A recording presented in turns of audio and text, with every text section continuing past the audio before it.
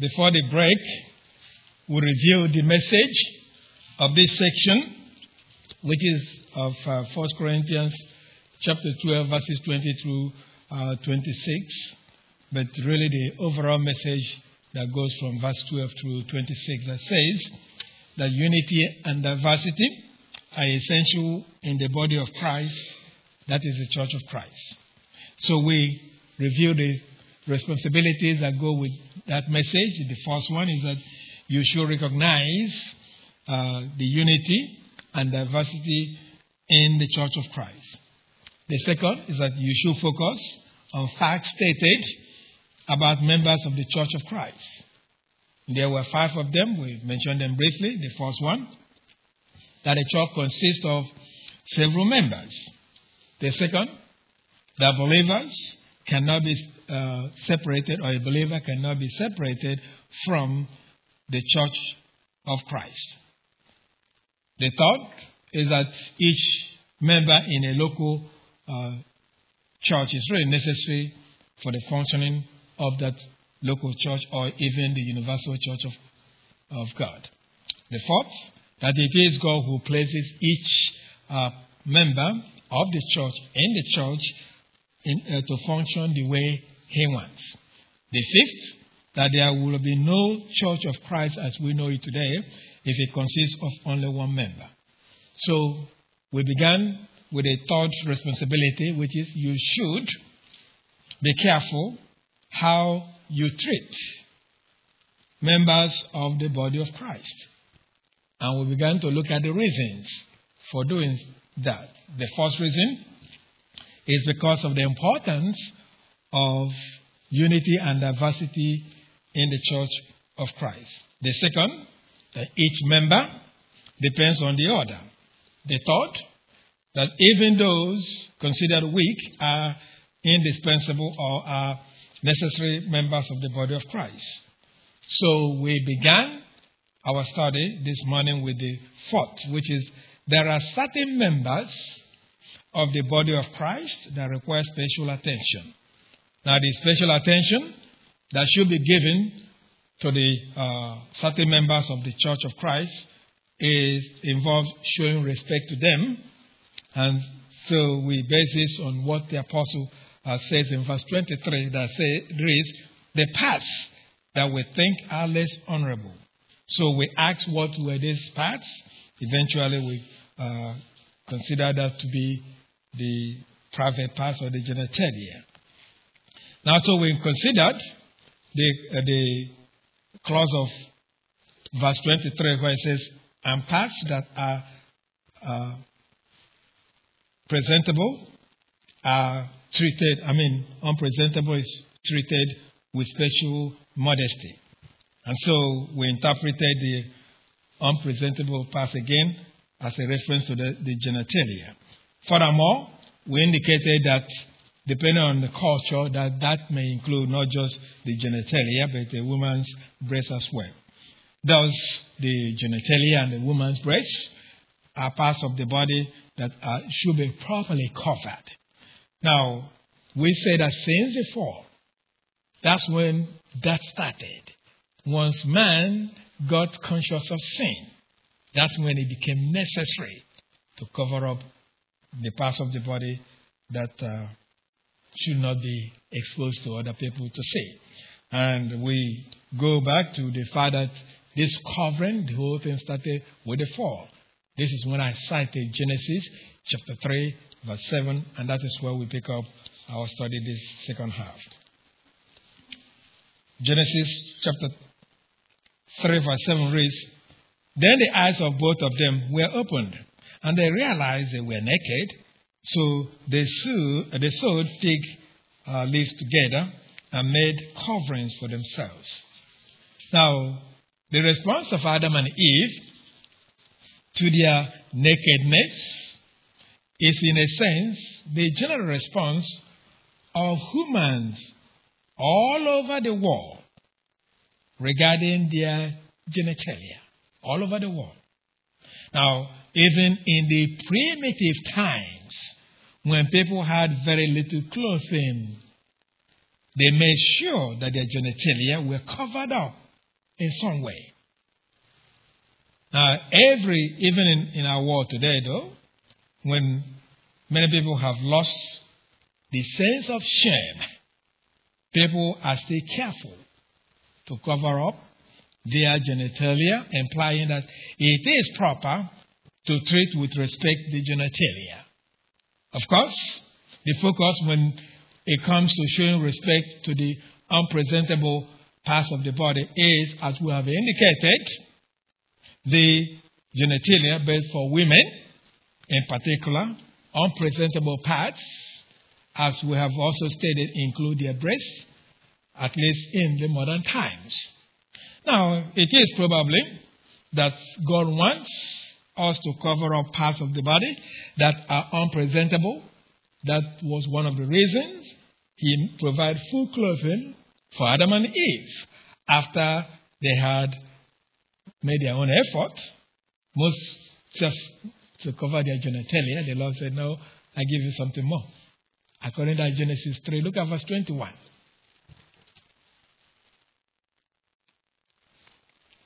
Verse 21 reads, the Lord God made garments of skin for Adam and his wife and clothed them. They were only concerned with the genitalia. The Lord said, no, I'll cover you up the way you ought to be covered up.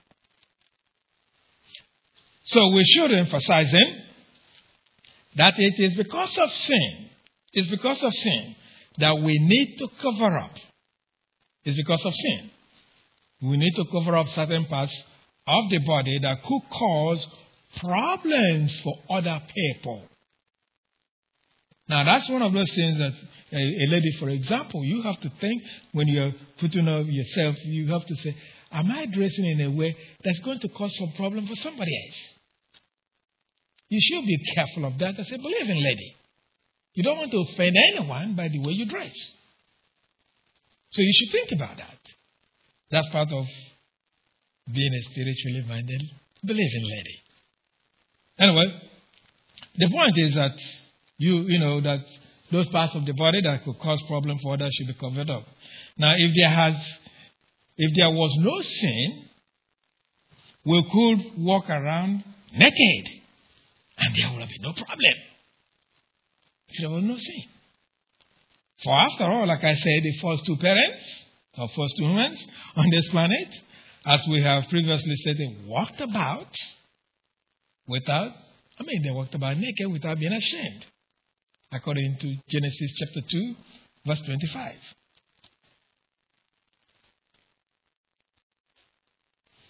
Genesis chapter 2, verse 25. It reads, the man and his wife were both naked, and they felt no shame. There was no sin. There was no sin. After sin, shame comes in. So it is after this fall then into sin that they became ashamed of being naked.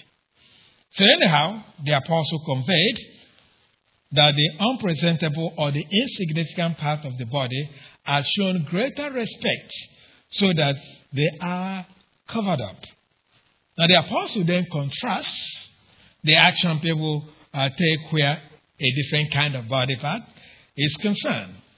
Now we know that he was concerned with different actions of people regarding the nature of the body parts because of the word while that begins verse 24. 1Corinthians 12:24, the word while. Now that word while that you find in the NIV of 1984 is translated from a Greek word that may be used to connect one clause to another, either to express a contract or simple continuation. But in certain occurrences, the marker may be left untranslated. Now, although it is often translated birth in the English, when there is a perceived contrast between two clauses, but it has other meanings such as now or then, in order to link segments of a narrative. It can be used to indicate transition to something new or to resume a discourse after an interruption. Now, in our passage of 1Corinthians 12, verse 24, it is used to express contrast between the immediate clause of verse 24 and the one preceding it in verse 23. And so may be translated but, as is done in many of our English versions. Now, the contrast the apostle was concerned about here is really lack of action on the part of people where different body parts than the ones mentioned in verse 23 are concerned. Now, thus the apostle writes in 1Corinthians 12:24, then, while our presentable parts need no special treatment. Now, a literal translation from the Greek really reads this way, but our attractive have no need. That's what I say, but our attractive have no need. Now, this is because the expression presentable parts of the NIV is translated from a Greek word that pertains to being considered especially worthy of public admiration. Thus, it may mean prominent, as it is used to describe Greek women in Berean who responded positively to the gospel message of Apostle Paul as stated in Acts chapter 17, verse 12.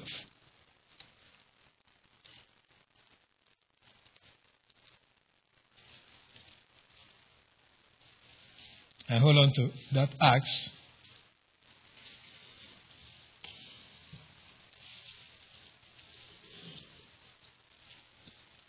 Acts chapter 17, verse 12. Where a Greek word is translated, the Greek word translated presentable parts, here it's translated prominent. It reads, many of the Jews believed, as did also a number of prominent, that's a Greek word, prominent Greek women and many Greek men. Now, the now can also mean high standing, as it is used to describe the women that were among those that the Jews stirred up to persecute the apostles, Paul and Barnabas during their first missionary work in Pisidian Antioch in Acts, as we read in Acts chapter 13, verse 50.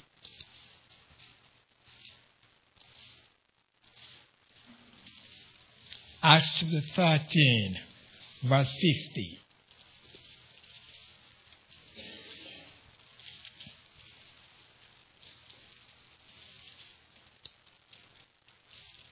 It reads, but the Jews incited the God-fearing women of high standing, and the leading men of the city. They stirred up persecution against Paul and Barnabas and expelled them from their region. And so the word may also pertain to being appropriate for display, hence means proper, presentable. Now, in our passage, though, of 1 Corinthians 12:24, it is used in the sense of presentable part, that is something suitable or acceptable for public display. Now, the presentable parts are simply described as having no need. No need, that's all it says. The sentence of the NIV when it says, presentable parts need no special treatment. Now, literally, this is the way I read from the Greek. Our attractive have no need. That's the way it just says. Our attractive have no need. Now, this is because the Greek has a verb and a noun together, so to say. So the verb, as in the literal translation is really have, is translated from a Greek verb that may mean to have in the sense of to possess or to own something. As Apostle Paul used it to describe persons with knowledge in 1Corinthians chapter 8, verse 1.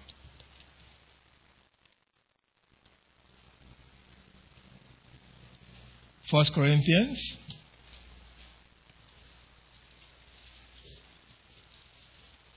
chapter 8, verse 1. It reads, now about food sacrificed to idols. We know that we all possess, that's a Greek word, echo.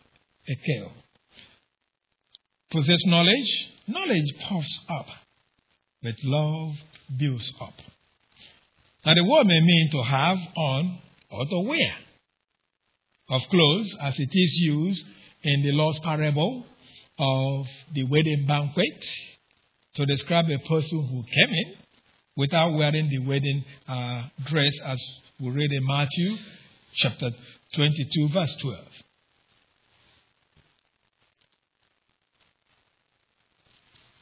Matthew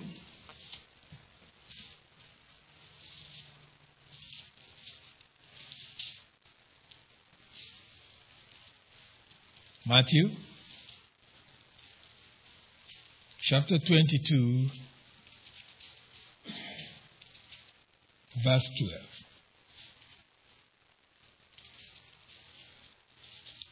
He reads, friend, he asked, how do you get in here without wedding clothes?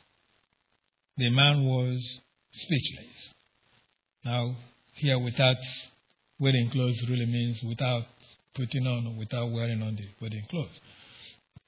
Now, the word may mean to need, as it is used by our Lord in response to Peter's requesting him not only to wash his feet, but his entire body, according to John chapter 13, verse 10.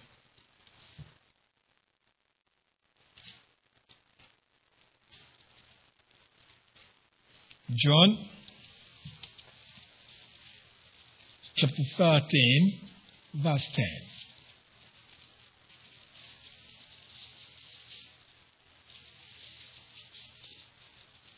John chapter 13, verse 10 reads, Jesus answered, a person who has had a bath needs only to wash his feet. His whole body is clean, and you are clean, though not every one of you. Now, the Greek word may also mean to enjoy, as it is used to describe the state of the church in Jerusalem after the conversion of the Apostle Paul in in Acts chapter 9, verse 31.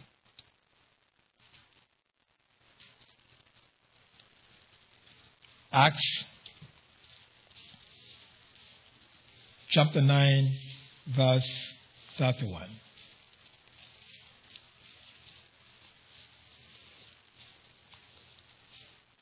Acts chapter 9, verse 31. It reads, then the church throughout Judea, Galilee, and Samaria enjoyed a time of peace. Now, that's the Greek word that means have, but here it's translated enjoyed. It was strengthened and encouraged by the Holy Spirit. It grew in numbers, living in fear of the Lord. Now, in our passage of 1Corinthians 12:24, then, it means to have in the sense of to possess. Now, the thing, the presentable parts, do not have is given in the literal translation with the noun need, although the NIV rendered the Greek as a verb in the verbal phrase need no special treatment. So we've already seen it just means have no need. Now that aside, though, the word need is really translated from a Greek word or a noun that we have previously considered, but we need to review briefly here. And it has a range of meaning. For example, the word can mean need in the sense of duty or office or service, as it is used for the service to be rendered by the 7 men appointed to administer the mundane affairs of the early church as described in Acts chapter 6 verse 33.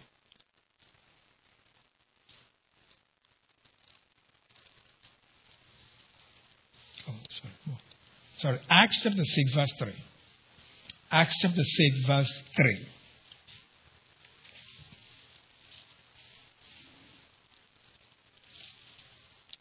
Acts chapter 6 verse 3.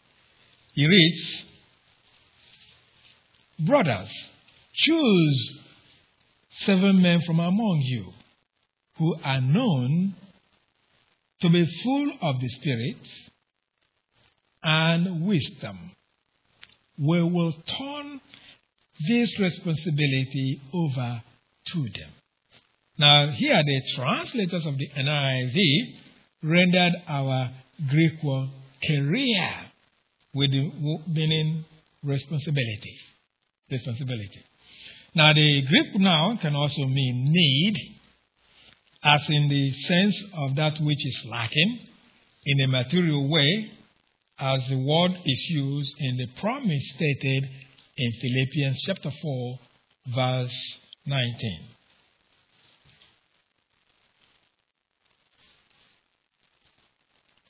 Philippians chapter 4, verse 19.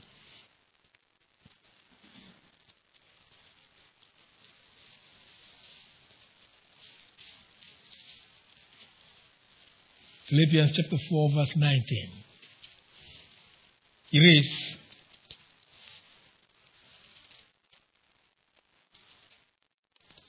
"And my God will meet all your needs according to his glorious riches in Christ Jesus."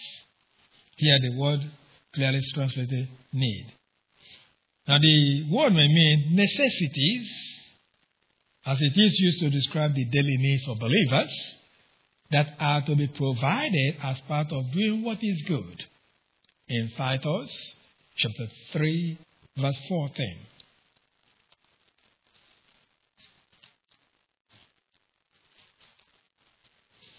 Titus chapter 3, verse 14.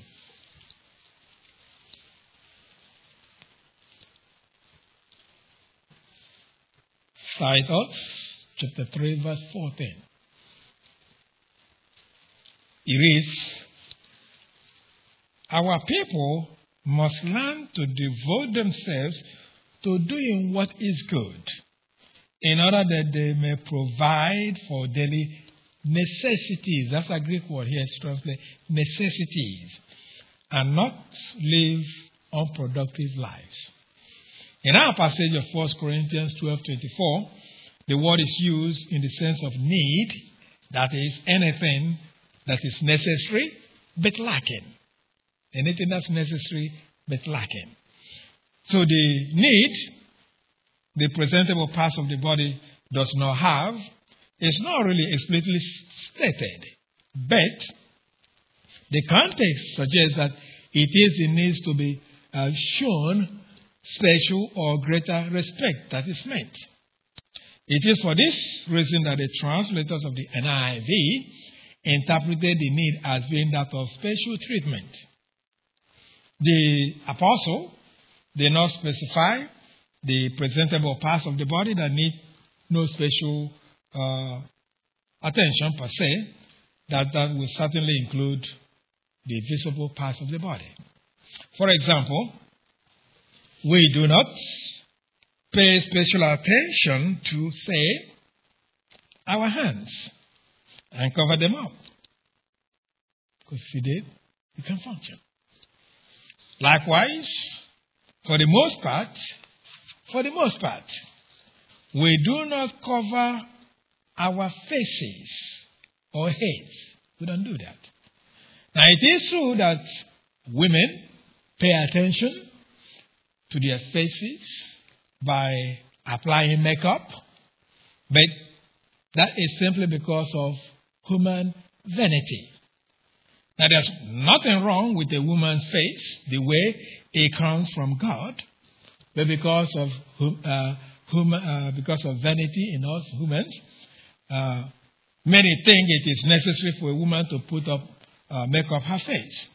When you think about it, why do women have to go through the trouble of trying to falsify how they look were it not for human vanity? So, my point is not that a woman should not put on makeup, but that it is not necessary.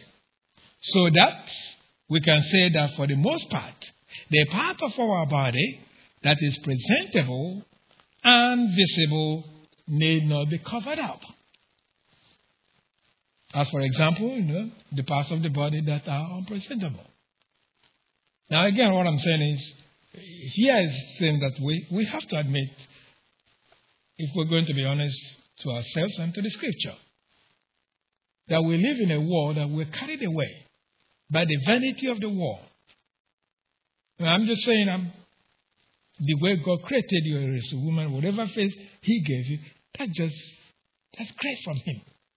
Don't need to do anything to it. I'm not saying people don't do what they want to do, but all it is you are actually testifying that yes, we live in a world of vanity.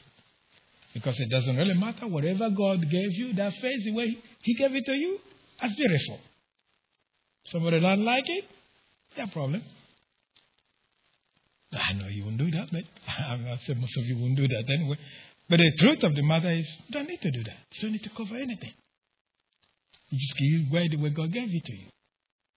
Now, having said that, I'm not saying don't do it. I'm just telling you, when you do it, you are agreeing to the fact we're living in a world of vanity. All I'm saying.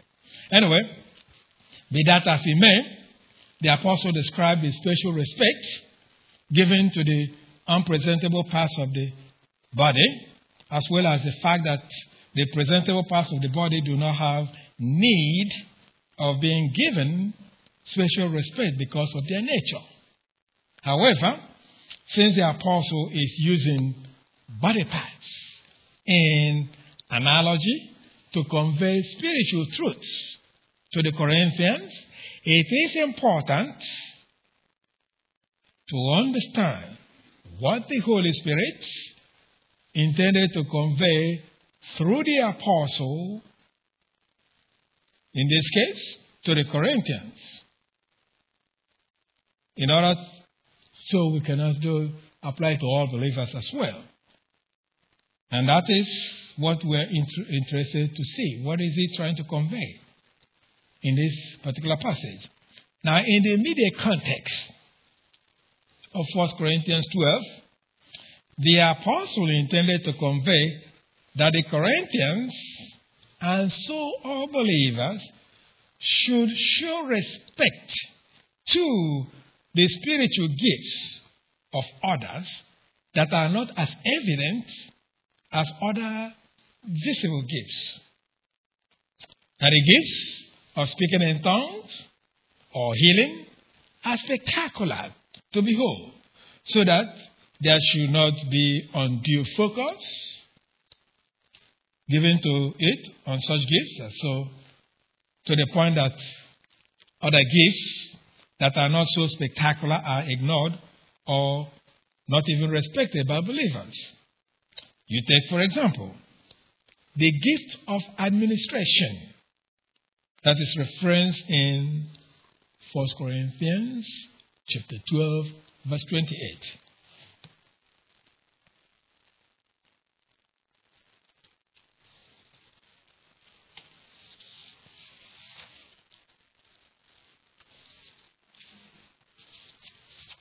First Corinthians chapter 12, verse 28. It reads, "And in the church, God has appointed first of all apostles, second prophets, third teachers, then workers of miracles. Also those having gifts of healing, those able to help others, those with gifts of administration, and those speaking in different kinds of tongues. Now, those given the gift of administration often exercise their gifts in a local church in such a way that it may not be noticed by many in the local church. Now, I'll give you an example with this local church. There are men who are in the deacon board, and I believe they have the gift of administration, one way or the other. There are some of them, they are doing things you have no clue. But you just come in here, and you see things seem to be working well. But these men are working tirelessly.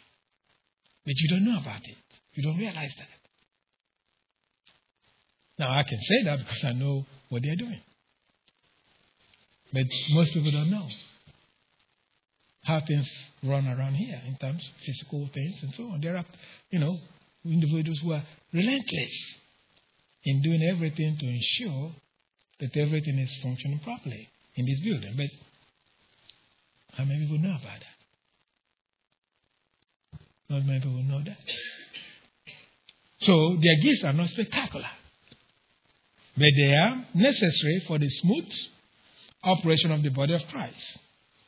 Now, if this gift is lacking in a local church, then there will be chaos in the administration of the affair of the church. However, we have stated not many people pay attention or recognize the gift of such men that exercise that gift to serve a local church. The point of the apostle is that we should respect such individuals who serve the local church in a capacity that requires the exercise of the gift of administration. They are included in those the apostle stated should be respected, as we read in a passage that we cited previously, that is 1 Timothy chapter 5, verse 17.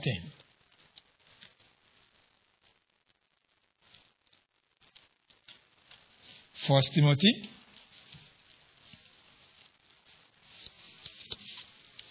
Timothy chapter 5, verse 17. Again it reads, the elders who direct the affairs of the church well are worthy of double honor, especially those whose work is preaching and teaching. And I just takes you two groups here. Those who do the administration and those who actually feed the congregation. Both require honor from the congregation. Now it is true that the apostle emphasized the teaching elders as those who should receive double honor, but he also indicates that those who direct the affairs of the church well should be honored.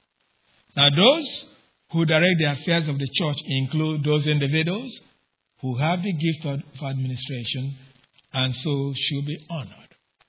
Now it is my personal belief. You can doubt me, that's your business, but that's my own personal belief. That when it's time to fill any position of a deacon, that whoever God directs me has the gift of administration one way or the other. That's my belief. You can dispute it if you want to, but it doesn't change anything. But that's my own belief. So that anyone who is in that board, in my judgment, in my understanding, has the gift of administration. Now, nonetheless, those who teach and those who administer the church of affairs of the church are the two major groups that really are to be respected by members of the local church. This is also conveyed in the apostles' instruction to the Thessalonians in 1 Thessalonians chapter 5, verses 12 through 13.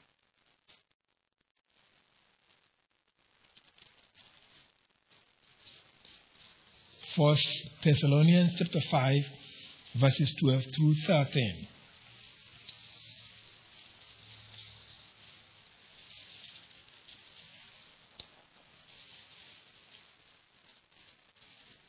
First Thessalonians chapter 5, verses 12 through 13 reads, "Now we ask you, brothers, to respect those who work hard among you, who are over you in the Lord, and who admonish you. Hold them in the highest regard and love because of their work. Live in peace with each other." Now, the two groups of leaders in the local church are described as those described here as who are over you in the Lord and who admonish you. So the gift of teaching, or the gift of teaching leaders, is not difficult to recognize and respect.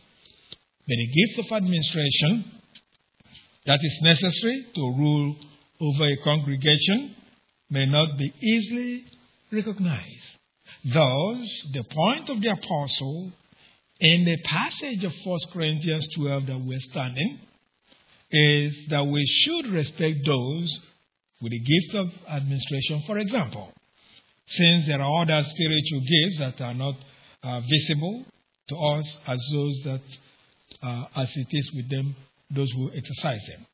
Now, we have chosen the gift of administration to illustrate the apostle's point, but we should recognize that there are other spiritual gifts that are not readily visible, such as generosity, serving others,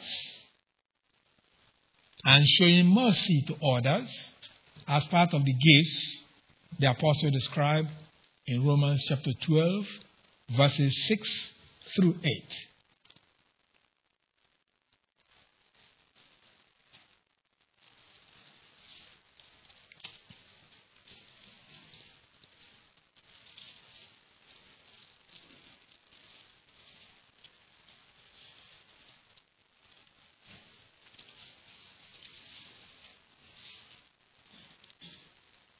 It is Romans chapter 12, verses 6 to 8 reads, "We have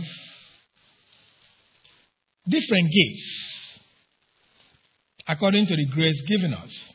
If a man's gift is prophesying, let him use it in proportion to his faith. If it is serving, let him serve." Now, when serving, this is part of a serving. There are people with gifts of serving, even in this local church. And where I use what I keep using because that's the closest thing I can use in this church. It's cleaning this place. There are people who have the gift of serving. When they do it, it will show, because they have this spirit where they love doing what they're doing. They're serving. That's a gift. If you have it, it will show. So if it is serving, let him serve. If it is teaching, let him teach. If it is encouraging, let him encourage. If it is contributing to the needs of others, let him give generously. Now, here, of course, is one of those. You may have the gift of generosity. No one knows, unless those who benefit from it. If it is leadership, let him govern diligently. If it is showing mercy, let him do it cheerfully. You may be one of those with that gift, and you're always merciful to people. So do it cheerfully. Anyway, because we are required to show respect to those with spiritual gifts that are not readily visible, one may wonder how the individual then could do such a thing since the gifts are not visible. Because he's concerned about showing respect to even those that are not visible. So how are you going to do that? Since you don't know what the person's gift is, so how are you going to do that? Now, I'm a firm believer the Bible never leaves us hanging. There's always something. You just look at the Bible and you find the answer. Well, the way to do this is simply to respect every believer in the local church. That's where you do that. Respect every person in the local church of Christ. If you respect every believer, then you will indirectly respect their spiritual gift, whether you know it or not. Now, by the way though, when you respect every believer in the local church, you are also obeying the instruction of the Holy Spirit given through Apostle Peter in 1 Peter chapter 2, verse 17.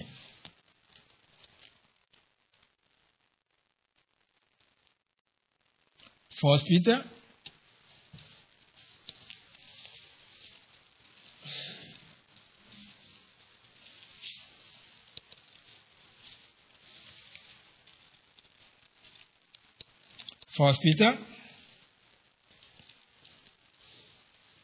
chapter 2, verse 17. It is, show proper respect to everyone.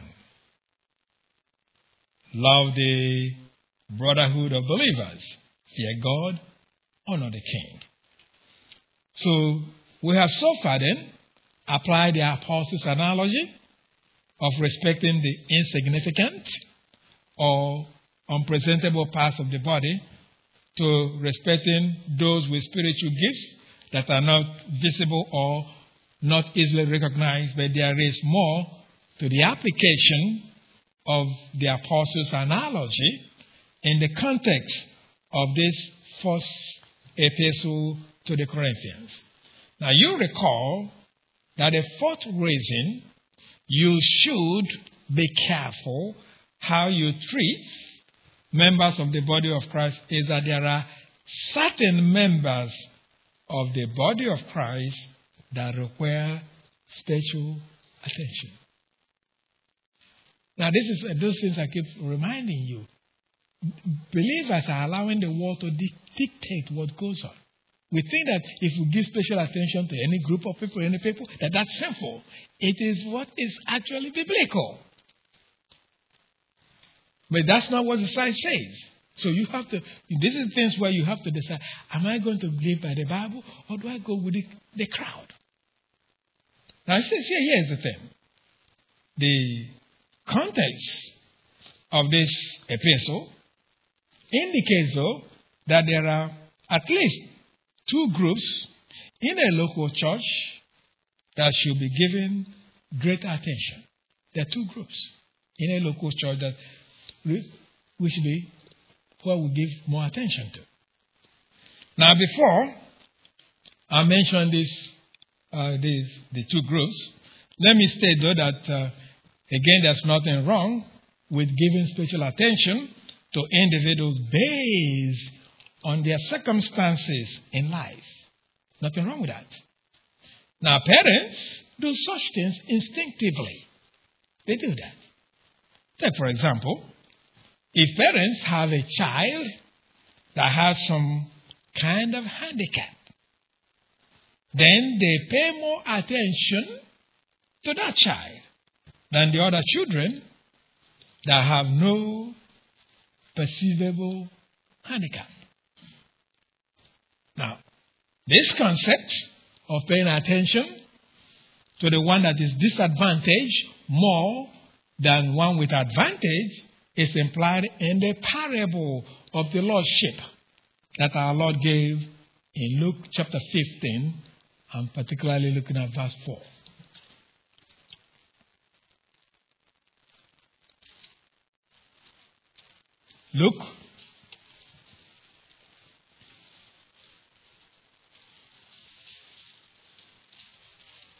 Luke chapter 15, verse 4. Luke chapter 15, verse 4 reads, suppose one of you has 100 sheep and loses one of them. Does he not leave the 99 in the open country and go after the lost sheep until he finds it. Now, it is true that the parable is concerned with God's concern for the lost. But it reveals that it is necessary to focus attention to the disadvantage in such a way that it may appear that those who are advantaged are neglected, although they are not, because they are not disadvantaged. Now, my point, though, is that there is nothing wrong with focusing on the disadvantage, so that it could be said that special attention has been given to such an individual. So in any case, the first group of believers in a local church that require special attention are those who are socially and economically disadvantaged. That's the first group. Those who are socially and economically disadvantaged. Now, the apostle had already addressed the socially disadvantaged in the sense of being in slavery, with the specific encouragement given to them regarding their spiritual status, as we read in 1Corinthians chapter 7, verses 21 and 22.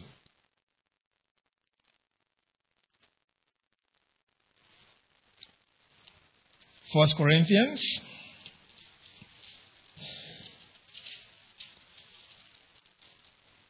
chapter 7.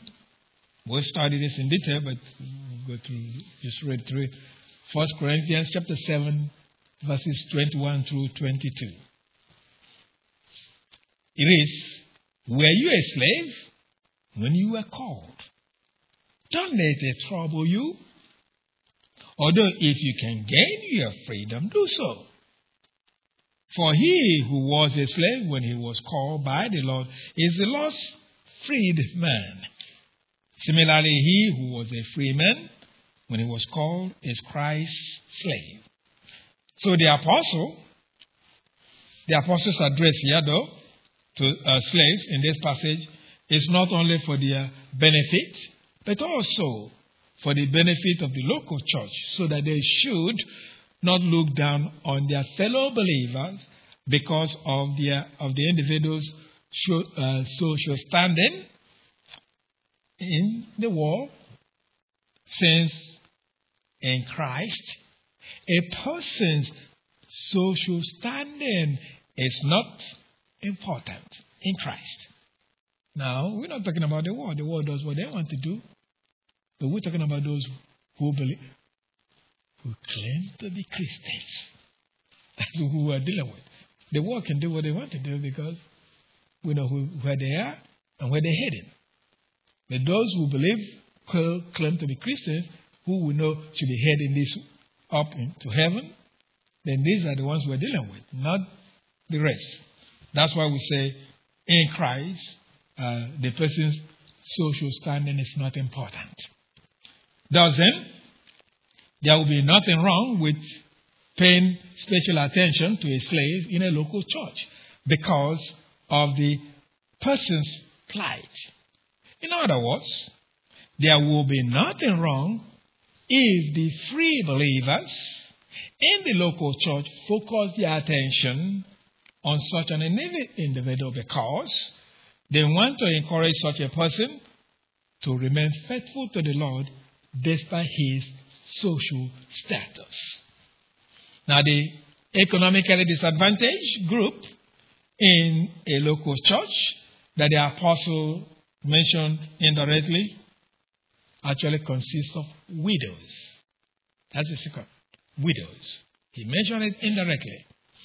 Now, the apostle mentioned such individuals as he discussed marriage, but there is the implication that special attention should be given to them, as we also learn from the instruction of the Holy Spirit that he gave through the apostle to Timothy about widows. He was the pastor of that church at that point. And so in Ephesus, he's given instruction by the Holy Spirit as pay attention to widows, so to say. The Holy Spirit implies so that special attention is to be given to widows.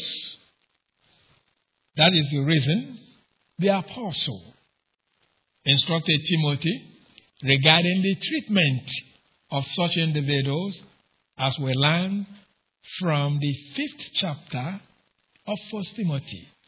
But specifically, 1 Timothy chapter 5, verses 9 and 10.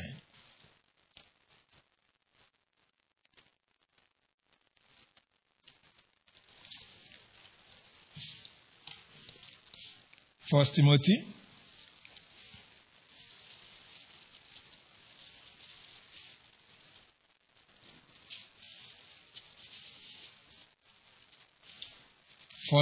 chapter 5, verses 9 through 10.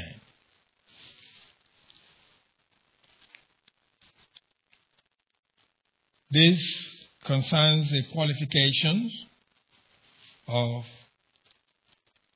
what can be described as widows. So no widow may be put in the list of widows unless she is over 60. Now, it's one of those things is, at that time, a woman who is 60 years old is considered pretty old now. Pretty old at that time. And that means she probably never going to get married again. She's too old to get married. That's more or less what it is. And contrary to the younger ones, and say don't consider them widows because they can marry and all that. Anyway, so here it says she is over 60. Now here's the thing: has been faithful to her husband and is well known for her good deeds. And are interesting. Look at some of those good deeds, such as bringing up children. And today you really wonder how many parents actually do that. Bringing up children, showing hospitality, washing the feet of the saints, helping those in trouble, and devoting herself to all kinds of good deeds. So the point here is that the apostle indicates then that special attention is to be given to widows in the local church. The implication is that it is required of a local church to give special or greater attention to widows. Now, this requirement demonstrates then the fourth reason, which you should be careful how you treat members of the body of Christ. There's special attention. I know that today, at least in the United States, because of the way things are set up here, it's almost difficult for many churches to do that. In many ways, for one thing, people have this social security thing that when you're old, you get. But there are widows in many parts of the world today, among Christians. They don't have that. In fact, not even old, but just because they are Christians and they are widowed, they become people everyone wants to avoid them. Now, if we ever know of such believers, these are the ones we should pay special attention to.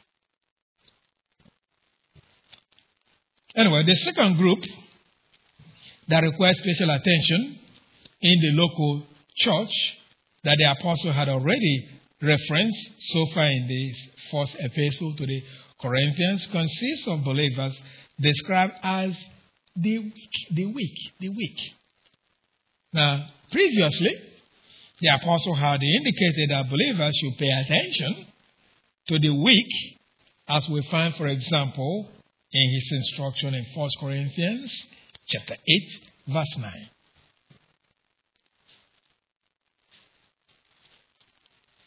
First Corinthians chapter 8, verse 9. It reads,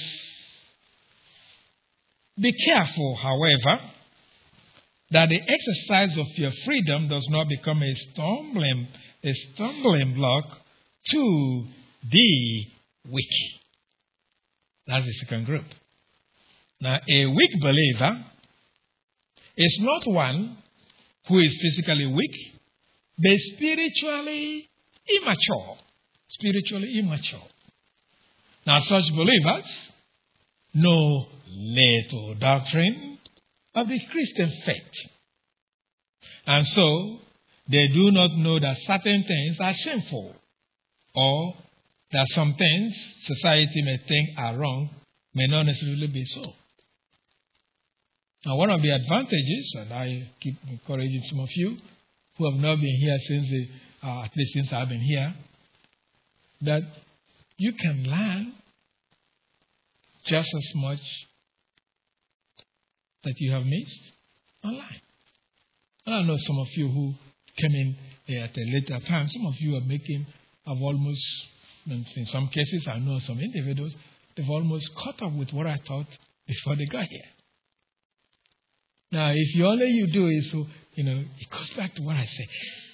People do the minimum as Christians. If all you do is just come here and you listen to me and you go home, if that's all you do, you're doing the minimum. And you're not being excited as a Christian. There are thousands of hours that you can go and learn from.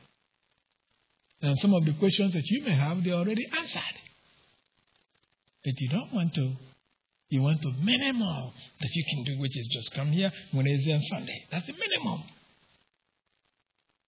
You have other things. I guess sometimes people have things they think are more important. But believe you me, when you're staring dead when you're staring dead at your face, you realize none of these things you think are important, they're important anymore. What's now important is I am going to stand before my Savior. What am I going down with? That's the only thing that's important. I know when I say some of this, it goes over some of your head. Yeah. But believe you me, a time is coming when you and I will stand before our Savior. We'll be evaluated to see how much we accomplished through His provisions on this planet. Now, if you think you're disadvantaged now, think about what it will be all eternity to be what I call just marginal Christian. In other words, you're in heaven. That's it. And all of us who invested time to serve the Lord, to learn about Him, will be decorated in heaven. And you, nothing. If that's what you want to be, suit yourself. Anyway, so the thing is, here's the thing, that it is necessary to understand that a weak believer is one who lacks doctrine and does not know that certain things are sinful because they're ignorant. So believers in a local church should then pay special attention to such individuals to help them in their spiritual life. Now, mature believers should not look down on such individuals. They should do everything to help them in their spiritual life. So in any event, the fourth reason you should be careful how you treat members of the body of Christ is that there are certain members of the body of Christ that require special attention. So this brings us to the fifth reason. And that's what we'll pick up next week. Let's pray. As we end our study this morning, there may be someone here or someone listening over the internet. You have been religious. but you're not a believer. You are not regenerated yet. Yes, you're such a nice person, as people tell you. But you're dead spiritually. Because you have not been made alive yet. Now, how does a person get made alive? He goes back to God's offer. His love for you is the starting point. He loved you so much that he sent his son, Jesus Christ, to come to this planet to die for your sins. He came, lowered himself because he wants to elevate you. He humbled himself. He suffered because he wants to identify with you as his brother or sister. So when he came, he endured the abuse of people. When he had the power to not only kill, to vaporize all those who oppose him. He didn't do that. He was moved by his love for you. Can you imagine you trying to help somebody and they don't want to be helped? You throw your hands up. He didn't do that. He wanted to save us, and we rejected him. He could have said, well, to hell with you, all of you. He didn't do that. He said, instead, he endured it. He endured the ridicule. And so when they came to arrest him, he asked that question, who are you looking for? They said, Jesus of Nazareth. He said, I am. And they hit the ground because God spoke. So if he didn't want to be arrested, he kept telling that. And he could have returned to heaven. But then, if he did, you and I will be in hell today. So, he came with that love. And endured everything. So that finally, after they have finished all torture, during which he never complained, he never cried, and they took him, laid him on that cross on Golgotha, drove those nails through him, as painful as they were, he didn't make a sound. But the last 3 hours on that cross, when my sins and your sins were being judged on the Son of God, it was so unbearable that he let out that cry, Eli, Eli, lama sabachthani. My God, why have you forsaken me?